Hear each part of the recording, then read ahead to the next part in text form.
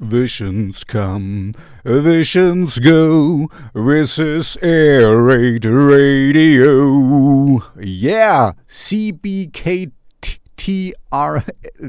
Just read what I've wrote in the description of his video, because this is one of these very undergroundy artists, because this is a picture I found of him, and apparently in his bathroom mirror.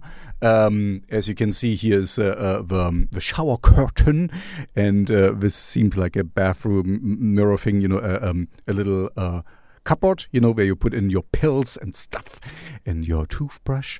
Anyway, I couldn't find much about him, but it doesn't really matter because the song is great, and I recommend the song. It's very chill, lo-fi, electronic, pop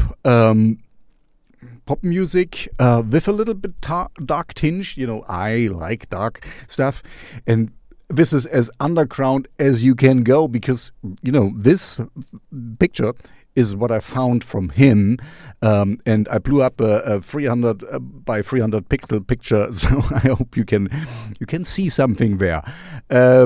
Anyway, great song, great stuff. This is what I'm here for, to kind of promote users or musicians, artists you might have missed, because all the big names, you find a lot of channels who do all the big names. Sometimes I do, of course, as well, because I want to give you a complete picture of what I like, so that you know.